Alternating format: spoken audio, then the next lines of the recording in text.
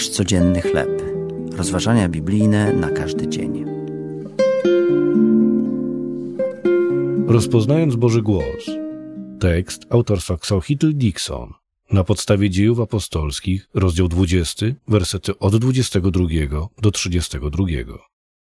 Po wielu latach badań naukowcy doszli do wniosku, że wilki mają charakterystyczne głosy, które pomagają im się ze sobą porozumiewać. Jeden z uczonych, który wykorzystał pewien kod analizy dźwiękowej, uświadomił sobie, że różne poziomy głośności i wysokości wycia wilków pozwalają im identyfikować konkretne osobniki ze 100% dokładnością. Biblia podaje wiele przykładów, jak Bóg rozpoznaje głosy swoich umiłowanych stworzeń.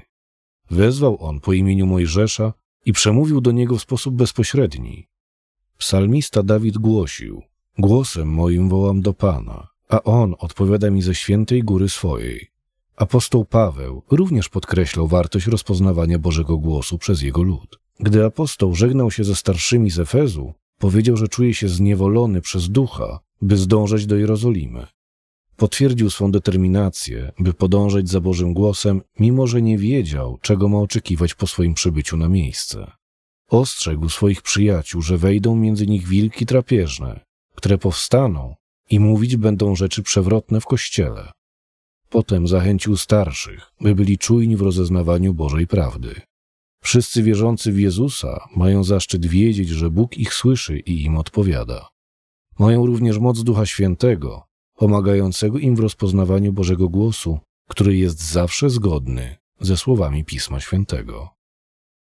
Jaką fałszywą naukę Bóg pomógł Ci zwalczyć, gdy studiowałeś Pismo Święte? Kiedy wykorzystał Biblię, aby podnieść Cię na duchu? Boże, czy zgiełk świata wokół mnie sprawia, że mogę od Ciebie odejść? Proszę, pomóż mi rozpoznać Twój głos i usłuchać go. To były rozważania biblijne na każdy dzień. Nasz codzienny chleb.